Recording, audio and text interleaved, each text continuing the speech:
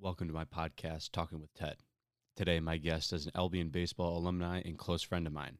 He is studying to become a nurse and has lots more planned for his future. But before I get to that, and after you listen to this podcast, go over and check out the True Critic podcast and Did I Stutter? The True Critic podcast is hosted by Jake Ryquest, the True Critic, where he analyzes all sorts of movies and much more. Did I Stutter is a podcast in which we talk exclusively on the hit TV show The Office. We break down episodes, seasons, characters, and everything in between. The True Critic podcast, Did I Stutter, and Talking with Ted are on all podcasting platforms, including Spotify, Apple Podcast, and more.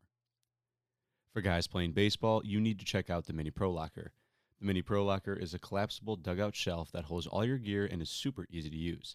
It is a place for your bat, helmet, glove, and of course, a place for your sunflower seeds. Go over to miniprolocker.com to check them out for yourself or follow us on social media. The theme song of Talking with Ted is called Get Bent by Kevin Cordy. I had Kevin on my podcast a little while back, and he is generous enough to let me use one of his tunes as my theme song on this show, and I absolutely love it. Go check out Kevin's work on SoundCloud by looking up Non-Farmed. That's NonFarmed. Now, I am currently sitting here with Dylan Perry.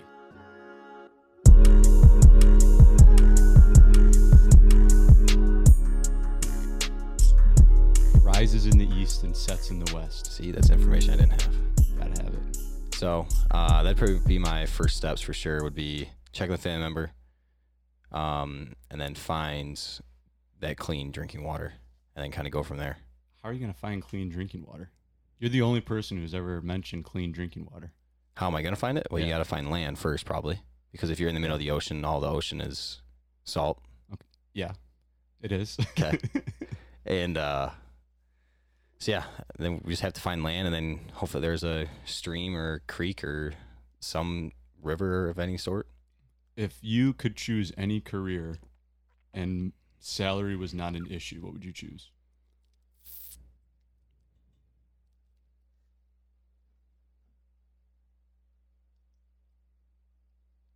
I don't know. I want to be a pilot. That'd be pretty cool. Yeah. That would be pretty sick. That'd be pretty cool. To go, to travel different places. Yeah. And once I get over the fact of carrying a whole bunch of lives on that plane, Mm-hmm. and that scare factor or whatever it is, that'd be really awesome. I'm the same way, but I'd choose captain of a boat. That'd be cool. I think that'd be sick. That'd be really cool. I love boating, but they don't make that much money. Oh, yeah? No. Not well, I mean, once you're a captain, you can, but you don't just become a captain. You got to be in the field for a long time. Do you boat at all, like sailboat or like anything like that? My grandpa has a 37-foot Sea Ray on Lake St. Clair. I remember you mentioning this at Albion. I love boating's my secret obsession. So I do remember that. I know a lot about boats. That's awesome. Yeah. But the pilot, that'd be cool. That'd be, wouldn't it? Like even like not so much like commercial airplanes, mm-hmm. but almost like a smaller airplane. Mm-hmm. Just going like small distances. I think that'd be really cool. Do you have you seen Sully? Yeah, I have with Tom Hanks, right? Hanks, yeah. Would you do good under pressure like that, or would you freak out? Because like 99. I mean, that's like the extreme though, where he lands. What is it? The Hudson River? Is that what it was? Yeah. That's like 99% of the job is pretty straightforward, but that one time. I mean, I would like to think that I would do good, mm-hmm. but then again, like, how do you know unless you're actually in that scenario? It's kind of scary to think about. A little bit. And so you want to be a nurse? Yeah. So I'm about 2 weeks out of starting my second degree nursing program at Oakland University. Uh-huh. And it's a 16-month program. So I'll be doing that. And then my end goal by the time I'm 30 mm-hmm. is I want to be a nurse anesthetist. Oh, okay. I didn't know that. Yeah, so it's a step below an anesthesiologist. So instead of like just mm-hmm. giving the medicine and kind of walking out, you monitor the patient throughout the surgeries, make sure their vitals are okay, their medication's okay.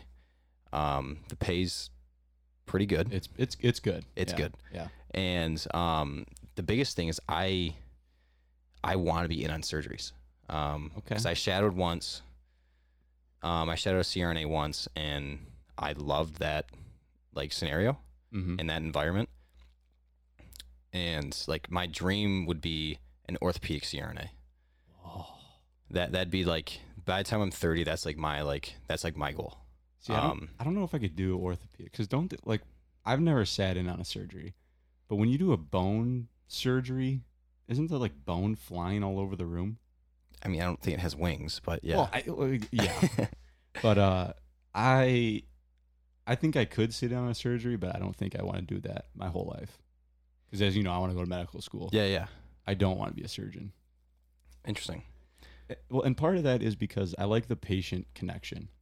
Yeah, and I love that. I mean, I was CNA for 2.5 years, and it's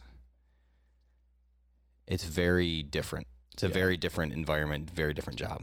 It is, but it's rewarding too. Absolutely. Like people only talk about the bad parts of it. No, it's very rewarding, and it's kind of selfish to say this, but like you get that like feel good feeling when you take care of someone and they appreciate it. Yeah. And that's kind of the reason why I want to do what I want to do. Exactly.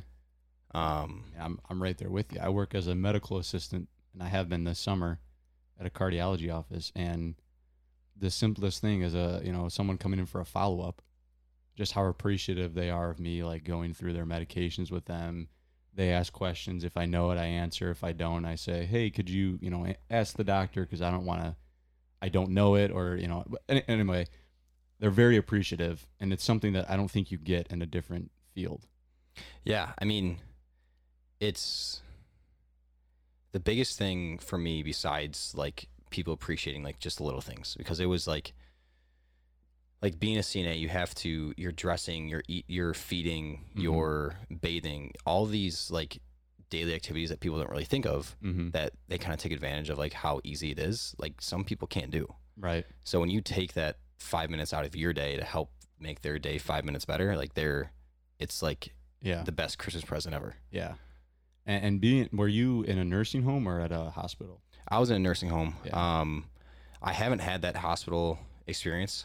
Whenever I applied to like different CNA jobs in hospitals, it was during the pandemic, right at the start of it. So they weren't really accepting a whole lot of new people.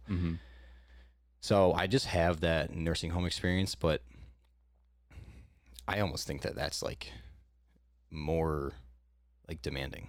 I think that's biased because it's biased because obviously I haven't been in a hospital, but like there's a lot more one-on-one time when you're in nursing home. Cause like my girlfriend is also going to be a nurse. She's in Michigan State's BSN program right now. And she's had hospital experience, and she kind of explains that like how she enjoys being in nursing home more because of that one-on-one experience. Well, and if you think about it, I mean, it might be bad to say, but a lot of people in the hospital are drugged up and they're sleeping all day or on their life support. And a lot of what you're doing, you don't get that instant gratification like you do in a nursing home. Exactly. Yeah. And the patients are changing every other day, every other week. You don't establish those long relationships. Yeah. Yeah. I got training as a CNA, and I never had a job as it. I just did my clinicals for the training, and it is different for sure. I think that's the best way to describe it. You got to be cut out for the healthcare field to in order to do it. Yeah, especially if like that was a rough awakening for me. Yeah, because I knew I wanted to do something in healthcare, like going to college, and like the more I did it, the more I talked to people. They were like pushing me towards to be CNA. Yeah, and sophomore year came around, and I did it, and I was like, oh my god, like this is tough. Like you're a lot of times you're transferring like patients on your own, and a lot of times they're not the lightest people either, right? And they have tremors, and they're shaky, and they're nervous, and they're incontinent sometimes. Exactly. Yeah, and some of them are mean. Like let's not. Yes, absolutely. Yeah. And that's where I was going to get to, is that bedside manner in the healthcare field is number one priority. Even just a simple knowing how to enter a room without disturbing someone. Yes. Because I've worked with some CNAs where they don't knock. They just barge in. They don't introduce themselves. They don't like it's just invasion of privacy, in my opinion. And I think that was, and some residents, when I was working, they would tell me, like within my first week, like I learned so much stuff from them, Mm-hmm. just like tell me stuff I did wrong. Right. And not even from like my coaches, like my CNA coaches telling me, it Mhm. was the residents telling me like what not to do. Right. Because you have to assume that every person has their own specific routine Mm-hmm. at their own times. Mm-hmm. And it's bizarre to think about and it's kind of overwhelming. But it's true because you can't assume that one person does the same thing the other person does. Right. And you kind of go back to that respect thing that you were just talking about. Like, that's their home. So you're working in their home. So you need to respect them, their privacy, their home. And you know, I so a lot of pre-med students, and I'm sure nursing students too, choose between a CNA route or an EMT route. Okay. Emergency medical team or technician, I think. I don't know. Anyway, I had a lot of friends who chose the EMT route, and I chose the CNA. And they're learning about life-saving things. You know, they can administer nitroglycerin if they need to. For those that don't know, it's a drug that opens up your arteries if you think you're having a heart attack or chest pains or something like that. Like, they're learning about pulmonary embolisms and myocardial infarctions, heart attacks, the whole deal. And I really didn't learn a whole lot of medical stuff, but that bedside manner, I know I have, and they don't. And that's something that I think the CNA was one of the best ways to learn it. Yeah, and I would so much rather have, like, I'm happy I learned that first instead of all of these, like you said, like life-saving techniques. Like obviously with the CNA class, you had to take like CPR certification, but besides that, like other medical terms and other stuff that I learned throughout working as a CNA, I would just ask like the medical technician, which was the person that always administered all the drugs during like rounds, right, or the nurse that was on duty, and just kind of pick their brains about stuff. Right. And I learned a lot more through that, right, than like staring at a textbook. Exactly. And I think bedside manner, it's important to, I think so. I mean, not everyone's going to agree with me, and for everyone it's different, but I think it's important to learn the basics of healthcare before you get into the actual medical part of it and learning the techniques, you know, the imaging, whatever, the medications. You have to create a foundation to learn that. But I want to go back. I kind of asked, and we drifted away from it, but I wanted to ask, what exactly is the route to become a nurse anesthetist? So the route I plan on taking is, so I finished my my first bachelor's at Albion in 4 years, and it was a degree in exercise science through the kinesiology department, which is basically just a lot of anatomy and physiology and how the body works and how the body moves. I had prereqs that set me to go to Oakland University for their second degree accelerated nursing program, which is 16 months, and that starts in September. Okay. And then after I finish that, I will be studying for the NCLEX, which is the license exam that basically grants that you are a certified nurse, or excuse me, registered nurse. And then I'll work for, I think it's about 2 years. I think is what I'm trying to plan on doing. And then I will go back. I'm gonna try to find a hospital or some type of surgery center or somewhere that will like help pay for part of my schooling, because I think the CRNA schooling is about 2 years, unless there was something in the works about them changing it, making it longer, I believe. And that is, I think it's about 2 years. So that's why I'm kind of giving myself that timeline of by the time I'm 30. And right now I'm 22. So it's about 8 years, which is a long time away. It's a hike, but you're getting paid for part of it. It's not like you're going to be in school for that long. Yeah, that's true. Yeah. So, what drove you to orthopedics? I'm just the orthopedic surgery. So when I was a freshman in high school, I had a really bad knee injury when I was playing football. I ended up tearing my knee hyperextended, which is when your knee basically buckles backwards. And mine went back so far that I tore my ACL, which was the front part of your knee, the PCL, which is the back part of your knee, and the LCL, which is on your lateral side or your outside. That detached from my lower bone in my leg with the fibula. and I stretched nerves. I fractured my fibula, and it was a whole mess. Wow. So I had spent a lot of time in, like, I had 2 surgeries. I spent a lot of time around nurses, around doctors. Mm-hmm. A lot that were really good and a lot were really bad. And the whole time I was like in that like orthopedic setting, Mm-hmm.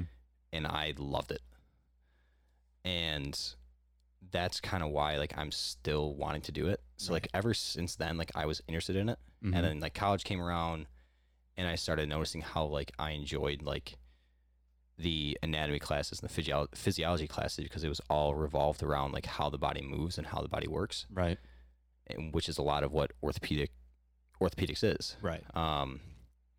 So that's kind of why I'm driven towards being a orthopedic CRNA, Uh-huh. is just that experience that I had. Right. And the reason I want to be a nurse is because the nurses that I had, they were phenomenal. They are the worker bees. They are what make patient care and hospitals go round. Yeah. I mean, they literally do everything. Yeah. And I'm not saying that every nurse is great or every nurse is not great. Like obviously it's pretty different from person to person how you experience it. But from my experience, I was really lucky and I had a really good experience with them. Yeah. And they're kind of the reason why I'm doing it. Mm-hmm. And I had someone ask me this before, like if like, oh, like how many of those nurses that you had were males? And I honestly can't remember one. Right. So, I mean, being a male going into that and going into like I guess people call it like a female dominant, Mm-hmm. career field. Yeah. It's good, I guess, and Yeah. bad. Yeah. In some ways, but yeah, that's kind of why I want to do what I want to do. Right. And is there anything that drove you towards like let me ask you, have you thought about like physical therapy, like a physical therapist? Yeah. I mean, I went to physical therapy after my surgeries, Uh-huh. and the patient connection was good, but it wasn't as great as it was with the nurses that I had, and it honestly didn't interest me as much. Mm-hmm. And another thing too is that the pay difference between those 2 career fields is pretty drastic. Yeah. Which is also another reason. Uh-huh. But I don't know. It doesn't mean like if for some reason if nursing falls through, like I wouldn't like revolve to that. Right. Right. Like I'm still not like closing the door to anything, I guess. Right. Absolutely. I mean, I think that's important for anyone going into healthcare. I mean, for a lot of people, it is a long journey, and you have to have an open mind, because you're going to learn stuff in nursing school that you'll probably never use as a nurse anesthetist. And if you just keep a closed mind, you're going to hate it. You're going to drive yourself crazy. I say the same thing about medical school. Like, people always ask me, what kind of doctor do you want to be? I say cardiologist. I know that could change 100 times before. Absolutely. Yeah, absolutely. And I think that's important, is having an open mind, and especially as a nurse too, because again, you're going to learn stuff that you're going to learn head to toe assessments. You're going to do like the whole deal. And I think you got to have an open mind. Did you work this summer? Not in the nursing home. Okay. The pay at the one I was at wasn't the best. Yeah. So I found a different job. Mhm. I'm actually guest service advocate at Target, and I have loved it. I think Target pays really well too, don't they? They do, yeah. Target's pays it's pretty good, especially for a broke college kid. Yeah. It's pretty good. Yeah. But that's been great. I mean, I was really lucky to have like really nice bosses and supervisors, and the coworkers I had are really good. Yeah. But a lot of us are going back to school, so it's kind of like people are dwindling away. Right. But did you work as a CNA during COVID? Yeah, I did. How was that? It was all right. I mean, face shields we had to wear those and masks. Yeah. And if no one has ever worn a face shield before, it's basically like a really terrible piece of plastic with a foam padding on your forehead and an elastic strap around your back. Yeah. And they're really itchy. The foam is terrible. And like when I wore it, like I sweat into the foam. Yep, sweat into the foam, and then sometimes if you sweat too much, it drips down onto the mask, and it's a mess. And the plastic scratches really easily. Yeah. It's basically like it's basically looking through a pair of like reading glasses like the whole day. Like if you've ever done that, like looking long distance with reading glasses, it's you can't see anything. So that was really bad. And no one can really hear in the nursing home either. Like everyone wears Right. like hearing aids and whatnot. Yeah. And as soon as you throw in a mask and a shield, Mhm. you can't hear anything. Yeah. So And it's weird too, because in healthcare, like you said, like you gotta really sometimes yell at people, and it feels like you're yelling at them and telling them they're doing something wrong when really all you're doing is talking to them so they can hear. yeah, absolutely. Yeah, it's funny. I was when I was training a couple weeks ago for a new med assistant coming in, there was one patient who could not hear, and I was yelling, and she's like, why were you so mad at him?" I'm like, "I wasn't mad at him. He just can't hear." You know, that like that's something that always makes me laugh in healthcare, because really only if you've been in the field that you know that that's like a true fact. Like you could be yelling in someone's face, and that doesn't mean that you're mad at them. It just means you're trying to let them hear. Yeah, yeah. No, it's definitely it's funny. We've definitely had a few, like you're like in the staff room, and down the hallway there's a coworker helping a patient, and you can hear them yelling. You can hear everything, like a full on conversation you can hear, and it's like it's just because the patient is so hard of hearing. But it's and you got to get into their face too. Yeah, Like they got to see what you're almost like in their ear. Yeah, exactly. That's funny. I always laugh about that. I wanted to ask something, because I started working as a med assistant this summer. This is my first summer, and I have found that the hardest thing about my job is learning medications. Especially in a cardiology office, there are a lot of medications you need to learn. Have you started at all, like, looking into those? Do you know anything about a whole lot of medications? Because like, I'm just saying that's been the hardest part of my summer so far.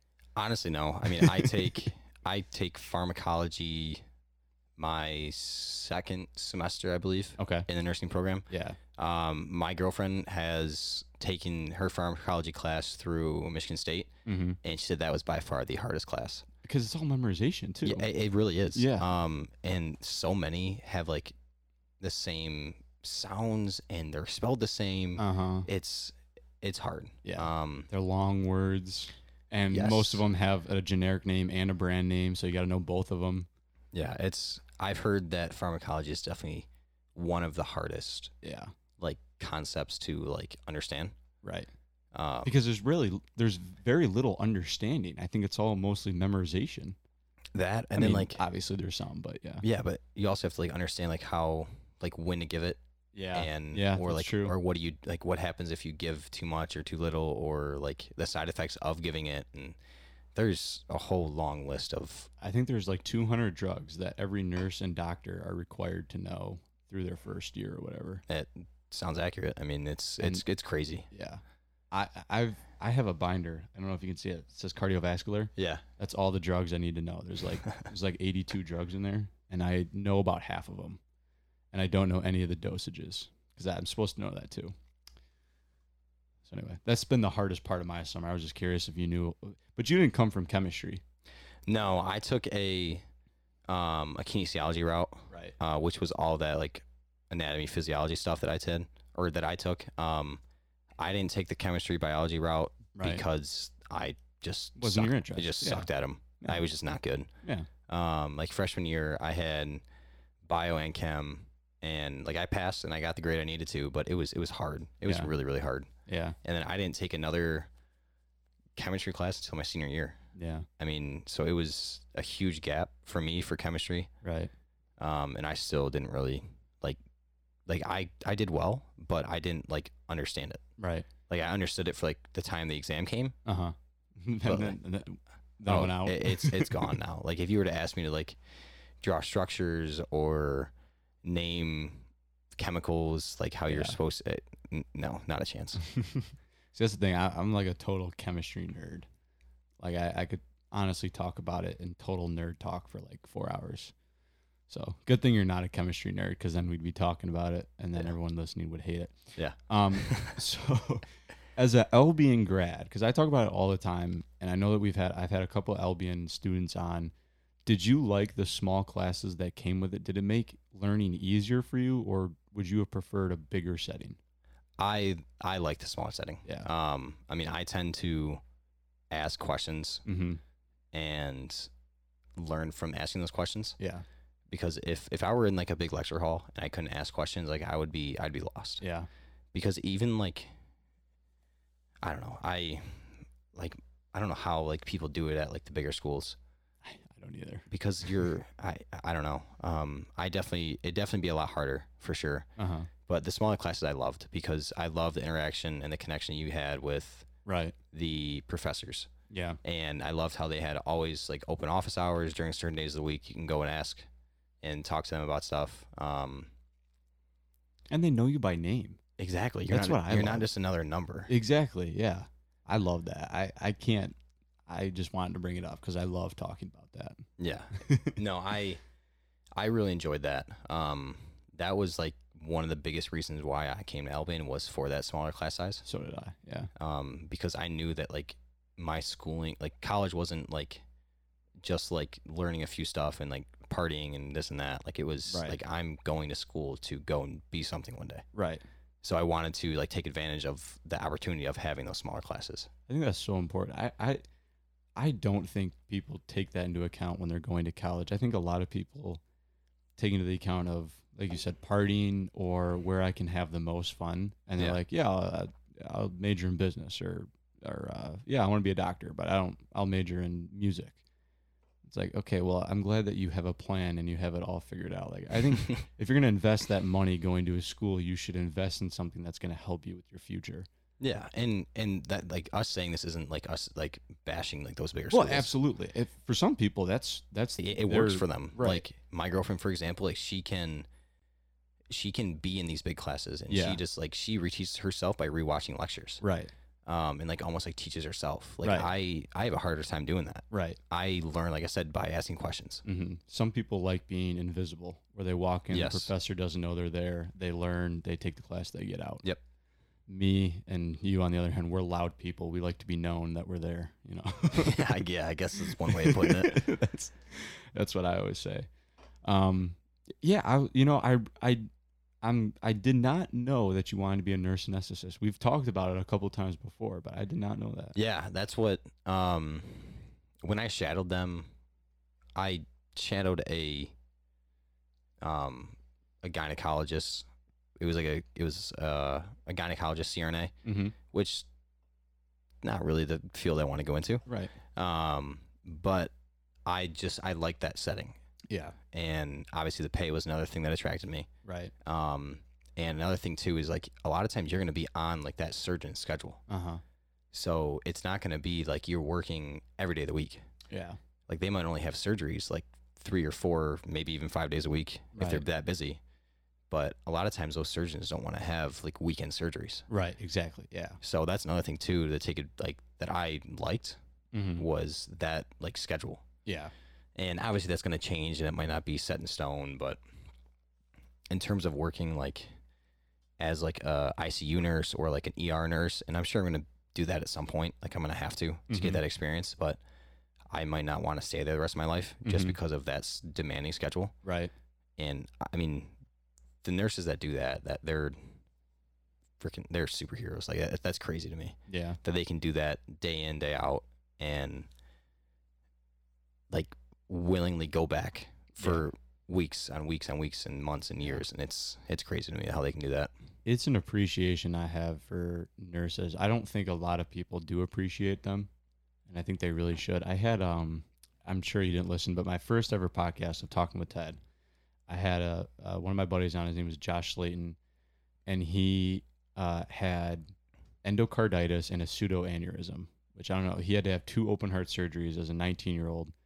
He was playing baseball at Bowling Green, completely ended his baseball career. But anyway, he says it all the time. He's like, if it weren't for the nurses, I would not be here. Not because, like, the doctors, yeah, they diagnosed me, they treated me, but the nurses were the ones who actually physically took care of me and kept me alive. Like, obviously, the surgeons of both times, they kept him alive. But, like, there's definitely and he talks about all the time, he's like, I went like a week and a half without showering when he was in the hospital. And then the first time he took a shower, he had to have a nurse scrub the week and a half old gunk off his body. Yeah. And he's like, I can never do that. And I felt so bad for her, and she was just happy to do it.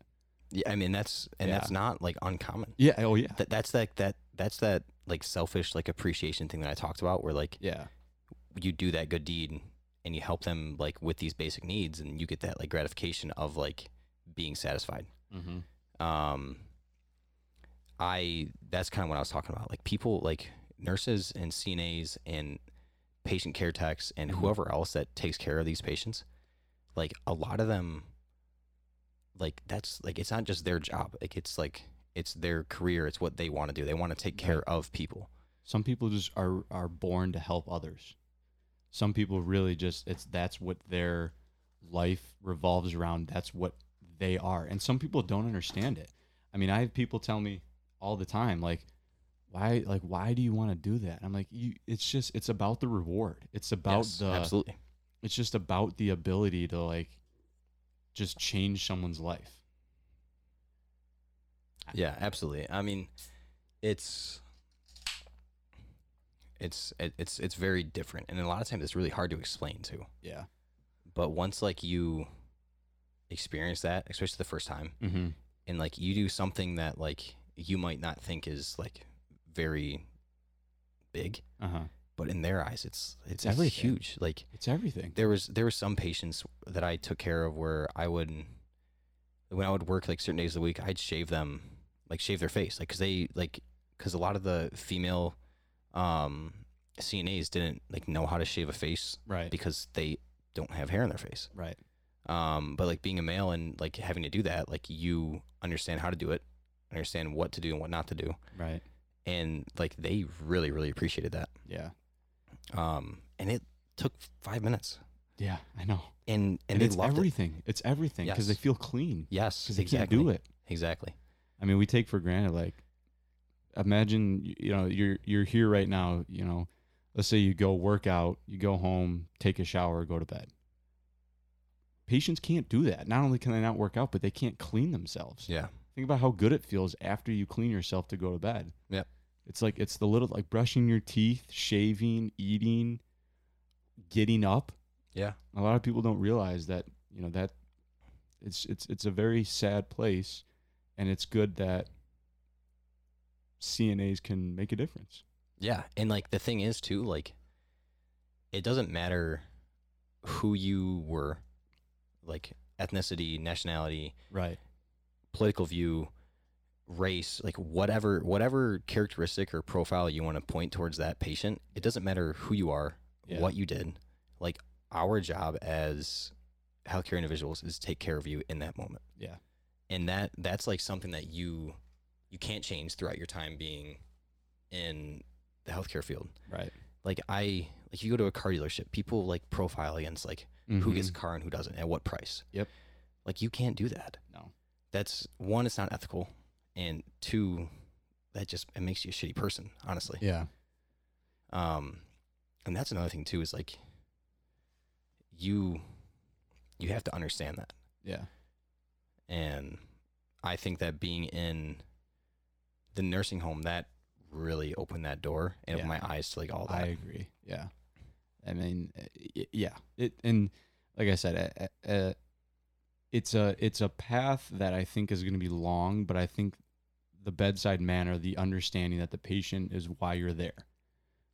Most doctors and nurses and technicians, they work with direct patient care.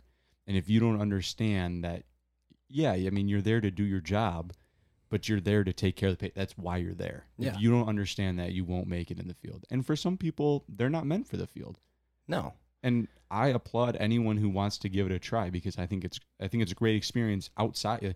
Even if you don't want to be in the healthcare field, I think if you were a CNA for a summer job, I think that's awesome. Absolutely. Yeah, because it's something you can use anywhere. Yeah, and you will learn so much stuff. Yeah, and it's a lot of useful stuff you're gonna learn. Yeah. So how have you been? I really haven't talked to you. Like, we were talking about healthcare. How have you been in general since I saw you? Definitely a lot better. Yeah, going school this past year and a half really sucked with COVID. Yeah. And just like I think a lot of people can agree with this, that like mental health and just like just their well-being really went downhill. Yeah. And with Albion being such a small school and not really a whole lot to do, that really made that a lot harder. We played a lot of cards. I can tell you that. Maybe not with you necessarily, but me and my buddies, we played a lot of cards. Oh yeah, there's nothing else to do. I mean, seriously, like I don't know. Me and my roommate Dewey, which he's if you know Dewey, you know why we stopped and laughed. But he was my roommate for 3 out of my 4 years at Albion, and he's probably one of my best friends there. Yeah. And he definitely kept me sane. Which is hard to believe if you know his personality, which is different compared to most. You wouldn't think he keeps you sane. No, but you would think he drives you insane. Yeah, and he has. Trust me, he has. But Dewey really helped. He really helped me. There was a lot of people that really helped me during like my like hard times. Yeah, and so that was that. But being graduated and honestly being done with baseball, it's been phenomenal. Yeah. Because our baseball schedule at Albion was very, very busy. Yeah. And finally being done with that and like having my own schedule, I can do what I want when I want and work and not worry about practicing and like meetings and just other things that just take up time. Yeah. It has really been phenomenal. And classes. I mean, let's not forget classes. Yeah. I mean, like, and I'm not done with school, but actually having like a full summer break, like it's probably my full summer break I've had since like high school. Yeah. Because like the last few summers I've taken summer classes, like getting those extra credits or like retaking classes and playing summer ball and practicing. And it's finally been like a legit summer. Yeah. And that's been phenomenal. It's been really nice, like I said, to have that own schedule and just to do what I want when I want. Do you plan on, I don't want to say kicking out, but taking a break from baseball altogether, or would you like enjoy coaching? Do you want your kids to play baseball, or are you kind of just like, you know what, that was my past? I mean, right now, I have no intention of playing baseball. No, I know playing. I mean, but, like, you know, getting back into sport. Even like coaching, really. Yeah. Like, I want to get through school. I want to definitely, like, that's my next priority is getting through school. Right. These next 16 months. And then once I'm done with that, maybe I'll join like a beer softball league or just like a local softball league or who knows, like an adult league. I don't know, maybe. But right now, like in terms of coaching, like maybe I'll sub for like teams that like friends that need like an assistant coach or something like that. But in terms of a summer job or like a job like just to make more money, like I don't really have intention to do that right now. Isn't it weird how graduation changes? I mean, baseball was obviously a huge part of your life, and now you're really not focused on it. Isn't it weird how that happens? Yeah, I mean, Albion's another reason why, baseball is another reason why I went to Albion. Yeah. And like I played 4 years there, and it was the busiest time of my life. Yeah. A lot of stress, but it is crazy going from being busy 7 days out of the week. Yeah. Because even like we would play, like our schedule was we would have 6 days of either practice or games, and we'd get like 1 off day, maybe 2 off days. Like this past year was during the week. It wasn't even a weekend. Yeah. Like I think we had like 1 weekend off, and it was like Easter. Yeah. And that was when damn near half our team got COVID. So I was one of them. Yeah, me too. So. And you were vaccinated. Yeah, which that's a whole nother thing, but. I don't want to get into the politics right now, but. But anyways, it's definitely different. I mean, there's like if you have the chance to play a sport in college or even after high school, play a sport after high school, whether it's like a club sport, still like doing like travel, or like you're actually with a collegiate team, do it. Yeah, I mean, and not for like the sport, but like some of my best friends are from baseball. Yeah. Not even like from Albion. Like I've gotten so close with probably like around like six or like seven like really close individuals from our team Right. from like the past years. Yeah. And it's because of baseball. Absolutely. Yeah. I mean, like I said, you're with those guys 6 days out of the week. Mm-hmm. And a lot of times, if we weren't lazy, we'd do something the 7th day of the week. Right. But that's like those connections that you make in those 4 years. Yeah.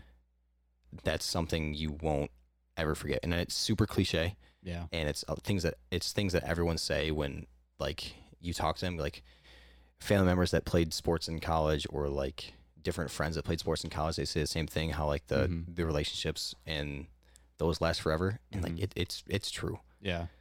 And like it's weird because those relationships, a lot of people would think from the outside, they would think, oh, you won this or you won this game or you made this achievement or whatever, and those were the guys you were with.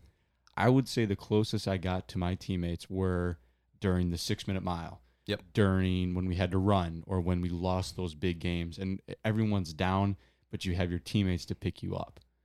I think it's those moments that you're down, the harder moments that you really come close to a team instead of the overall achievements. And I think those are some of the things that you take for the rest of your life. Yeah. I'm sure you can imagine running this 6-minute mile. I don't want to. Well, I know you don't want to, but you can. Yeah.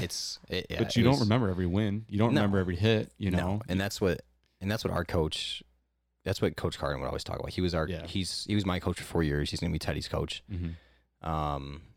That's what he talks about is like those relationships. And it's like you said, it's not those big games you win or lose. Like it's those stupid moments. Yeah. Like there's so many memories from like the bus ride trip to Florida. Yep. Our spring trip. And like we didn't get to have that last year, but like that's really when like people really start opening up. Right.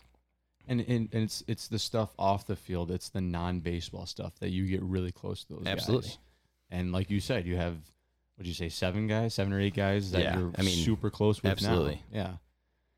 I agree. I have a lot of friends that play sports and I have a lot of friends that don't.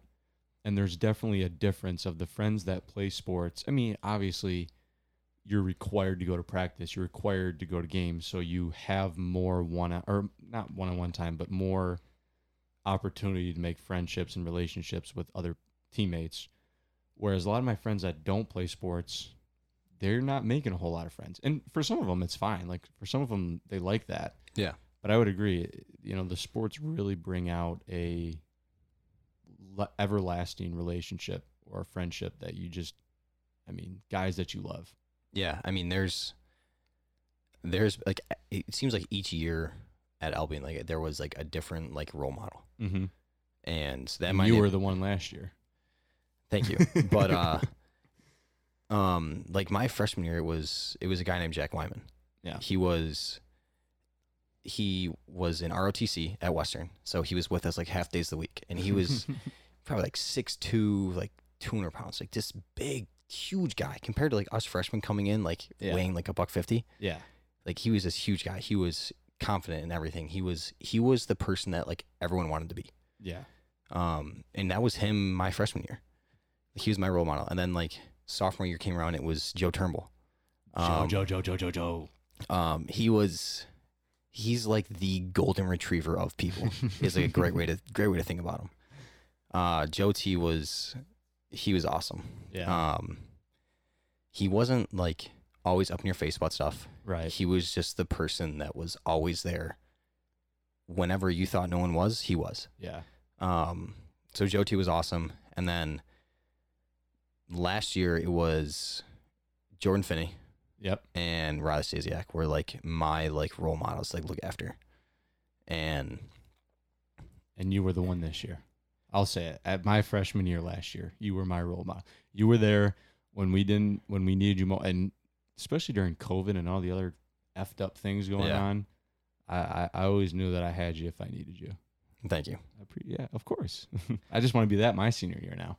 I mean, and that's like kind of like the point of like all them. Yeah. Like Jack Jack got the ball rolling for me. He was kind of a prick. Some people point him as, and by my senior year, people will call me a prick. And I know that there's guys on the team who will laugh about that because there was a special someone that called me that. Oh boy. Yeah. But like I said, Jack got it like rolling for me, and then Joe T like really like calmed me down and just made me realize that there's bigger things to worry about outside of baseball. Yeah. And then Finney was the guy that there will never be anything in that guy's way that will stop him from doing something. That's so true. I mean, if you guys don't know Jordan Finney, he's a bad motherfucker. No, he is. He is. Like when he sophomore and junior year, he was training for like SEAL training. Like his workouts that he invited us to, that maybe 2 guys showed up for, were like different workouts he had for SEAL training. And like he isn't doing that now, but like he still has that. Playing professional baseball. Yeah, he's playing up in the Jimmy John's League or in Utica. Yeah, he's damn good. But no, he's a big reason for who I am. Yeah. And what I want to do and why I'm still doing what I want to do. Yeah. And Riley was just the funny, just laid back, like whatever. Yeah. So I mean, every person kind of had their own like style, I guess. Right. But each one. But they were all similar, and they cared about what they were doing, and they were good people, and they were leaders. Yeah, absolutely. And it was just in different ways. Yeah. Yeah. Same way with you and Dewey. Yeah, I mean, and I was going to mention that. Like, Dewey was intense. Yes, he was. Not compared to Finney, I'm sure, or Jack, but he was intense. Yeah, no, Dewey was. He definitely got on us when we needed it. And Dewey's just funny. Yeah, he's a really funny person. But yeah, that's literally what I was going to go to next was him. Yeah. And like his style was different than like everyone else's. Yeah. He was a kid that just loved being out in the field. He was a child on the field. Yes, he was a child in a man's body with a child face with no facial hair. Is what he was. So he's a child. Yes, basically. But no, all jokes aside though, Dewey. He was awesome. Yeah, he was. Dewey was really awesome. And then there's gonna be guys that don't agree with that. And there's gonna be guys that do. Yeah. But I do, Dewey. Yeah, I do too. Yeah, I definitely agree with that. Dewey was definitely good at what he did. Yeah, and it's not just baseball that you find these guys. I mean, you're gonna meet people that are nurse anesthetists right now that are gonna help you get to where you want to be.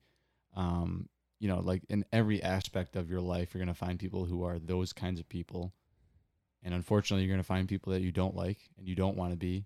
And so I kind of try and use that as like a motivation of like, I don't want to be that, Yeah.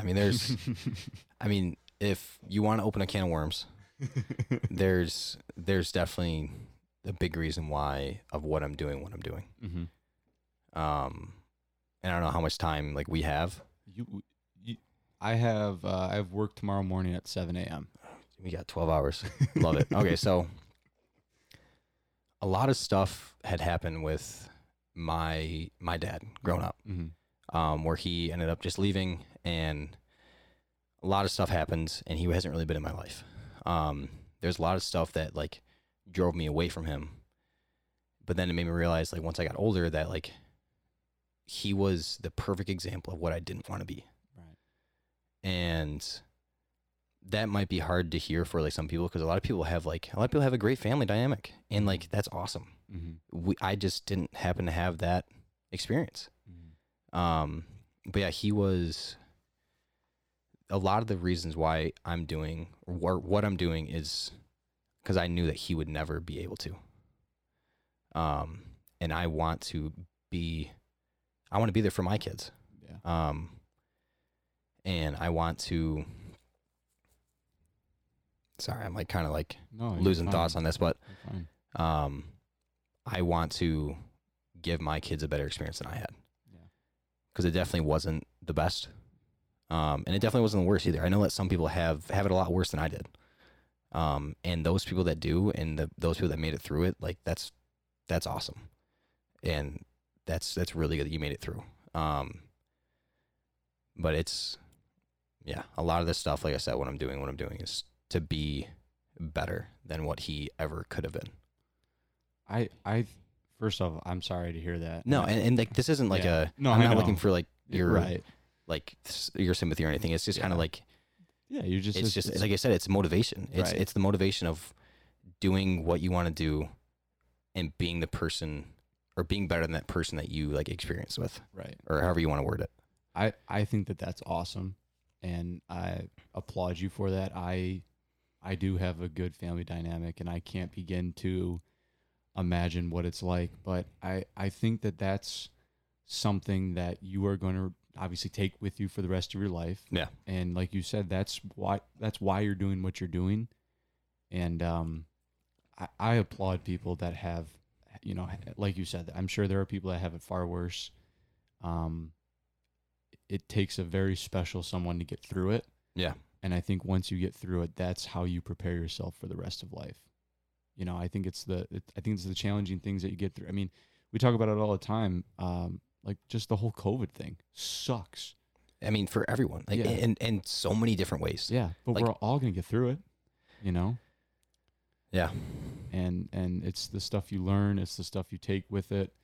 It's the hardships when you're growing up and even throughout your life that you learn from. And I agree that I think it's those things that really make you who you are, not the small accomplishments, not the things that go well, but the things that go wrong and how you come back from that. Absolutely. Yeah. I think that's awesome that you're trying to make it better for your kids. And I didn't know that about you. I mean, not a whole lot of people do. Yeah. I mean, because it's not so much, it's like not everyone really needs to know exactly what happened. Because it doesn't change who you are. No, and I mean, it just informs them about what happened in my life, and not everyone needs to know that. But now, like the step that I have now, I mean, he's been absolutely phenomenal. He's been the closest thing to a father figure I've had throughout my whole life, and I look up to him more than I do probably any other person in my life right now. He's really helped us as a family, and like bring our family back together, and he's really helped me be like that person I am. Yeah. So I give a lot of credit to him. Yeah. And I mean, like I said, that hadn't happened to me, but there are obviously people, you know, in my life and in everyone's life that, you know, we want to be like, and again, like you said, people we don't want to be like, and that's what drives us into what we are. Yeah. So I want to go back. I'm jumping all over the place, but I want to go back to being a nurse anesthetist. Okay. Once you become, I think I already asked you the path. Yeah, and I could be wrong. Like there could be steps that I'm missing. Absolutely. But from my understanding, that's what I kind of understand as of now. Yeah. Do you want to? I'm trying to think about how to word this. Do you want to? Let me start by asking this. Is there a way once you become a nurse anesthetist to work up? I mean, is there a way to get to like do you start with like entry level surgeries and work your way up, or is it just kind of like once you're it for the rest of your life? Truthfully, I don't really know. Yeah. I mean, I would assume that there's some type of like scale you could go up on, and you could like work up to like better pay and get raises and whatnot, and the work with better surgeons and work in better locations, better hospitals with better pay and better benefits. Yeah. But I like I said, I don't really know. It's a learning path. I mean, you kind of learn as you go. Yeah, absolutely. Yeah. But like the only other part of that path that I really left out that I 100% want to do, and for people that like are in like the healthcare field or in nursing, look into travel nursing if you haven't. Oh, okay, yeah. And for people that don't know, like travel nursing, what you do is you get with an agency, like a travel agency or a nursing agency, and they find you jobs across the country in different cities for different amounts of time. A lot of time, or not a lot of time, all the time, like the pay is a lot better than what the nurses make in that city, like those local nurses. And you're kind of going to places that need extra help Right. for whatever reason, for like natural disasters or like big accidents or where COVID cases are, for example. Right. And you're getting like, you're out to these like states and cities, and you're helping out. And a lot of times they will pay for living expenses, which is huge. Right. And you're getting like your pay on top of that, your hourly pay on top of that. And a lot of times you're not working 5 days a week. You're working a lot, like 3 12s. So 36 hours, but you're getting paid for 40. Yeah.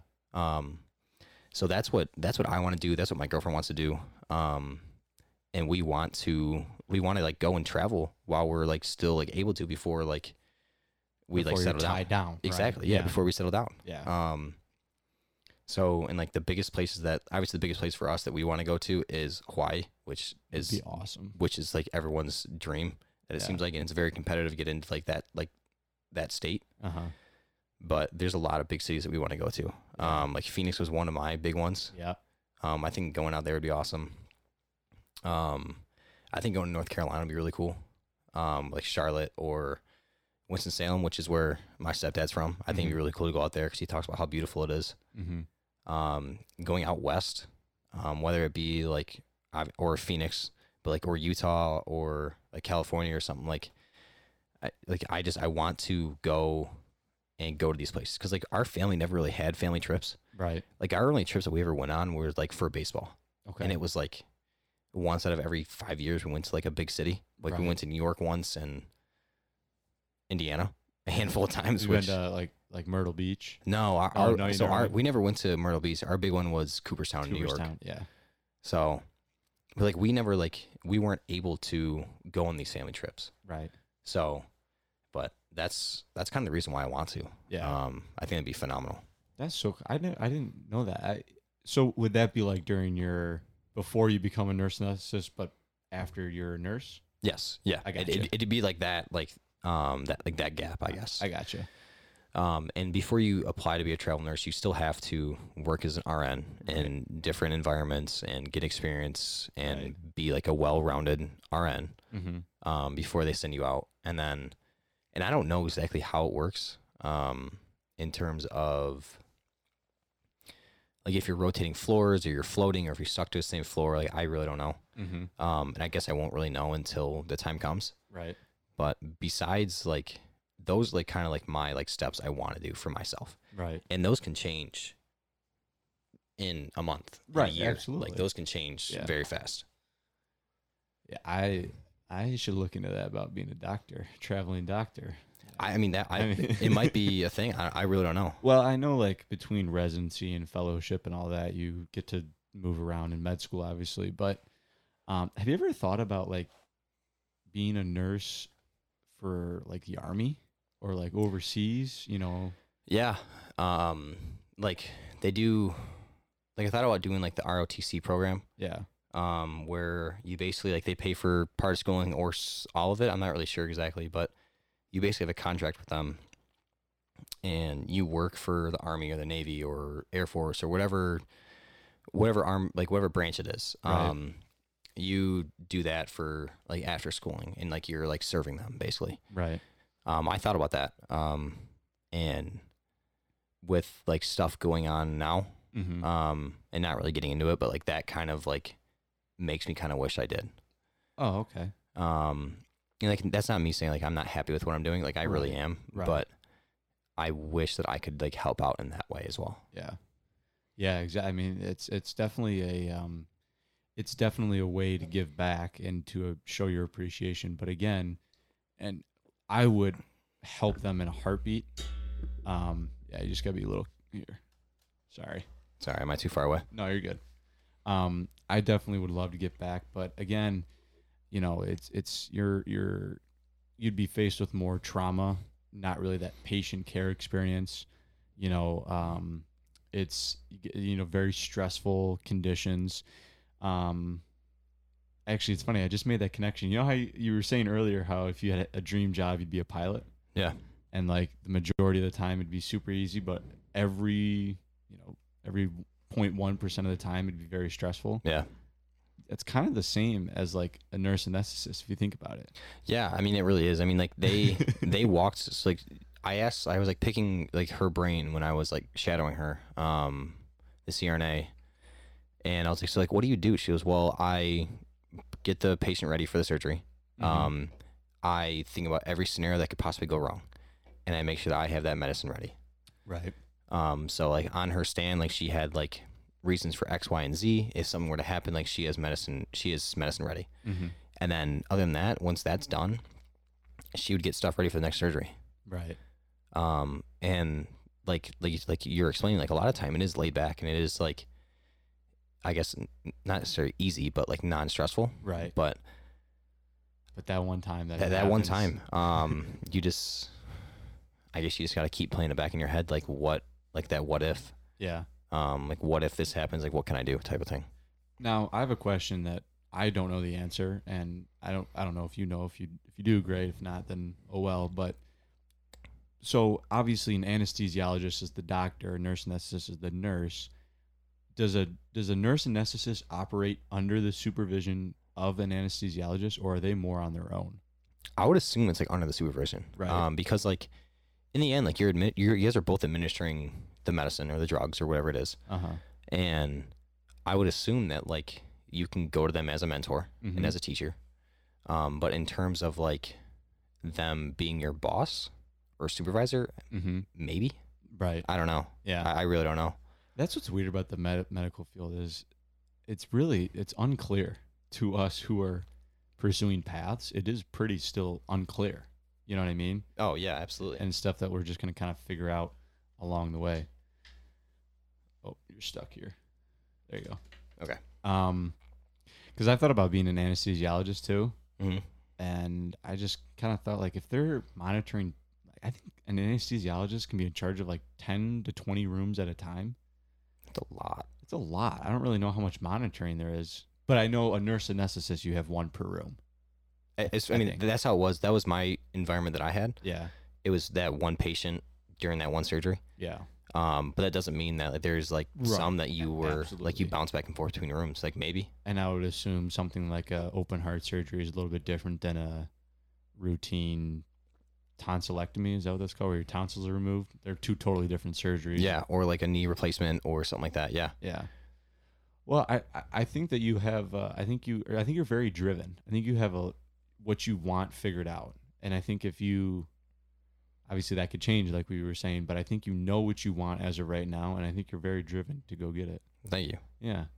Dude, it was great having you on here. Yeah, I was kind of itching for it, honestly. I kept like pushing your buttons to get on here. I really appreciate you coming on because I was doing them last year and completely took a break from the summer for a whole bunch of reasons that I'm not going to get into, but I'm excited to start it up again, and I think you're a great guest to start it up with. That'd be awesome. Yeah. Thank you. And I'd love to have you on again. Next time you're at Albion, you better let me know. I'll get you back on. Yeah, I mean, me and Dewey were talking about possibly coming back for something, whether it's like homecoming or something, just like as long as like our schedules line up. Right. But I think we will. Yeah. We'll be back in the future. You know I'll be there. Yeah. All right, dude. Thanks again for being on. I really appreciate it. Thank you. Special thanks to Dylan Perry for being on, and stay tuned for another Talking with Ted coming in the next few weeks.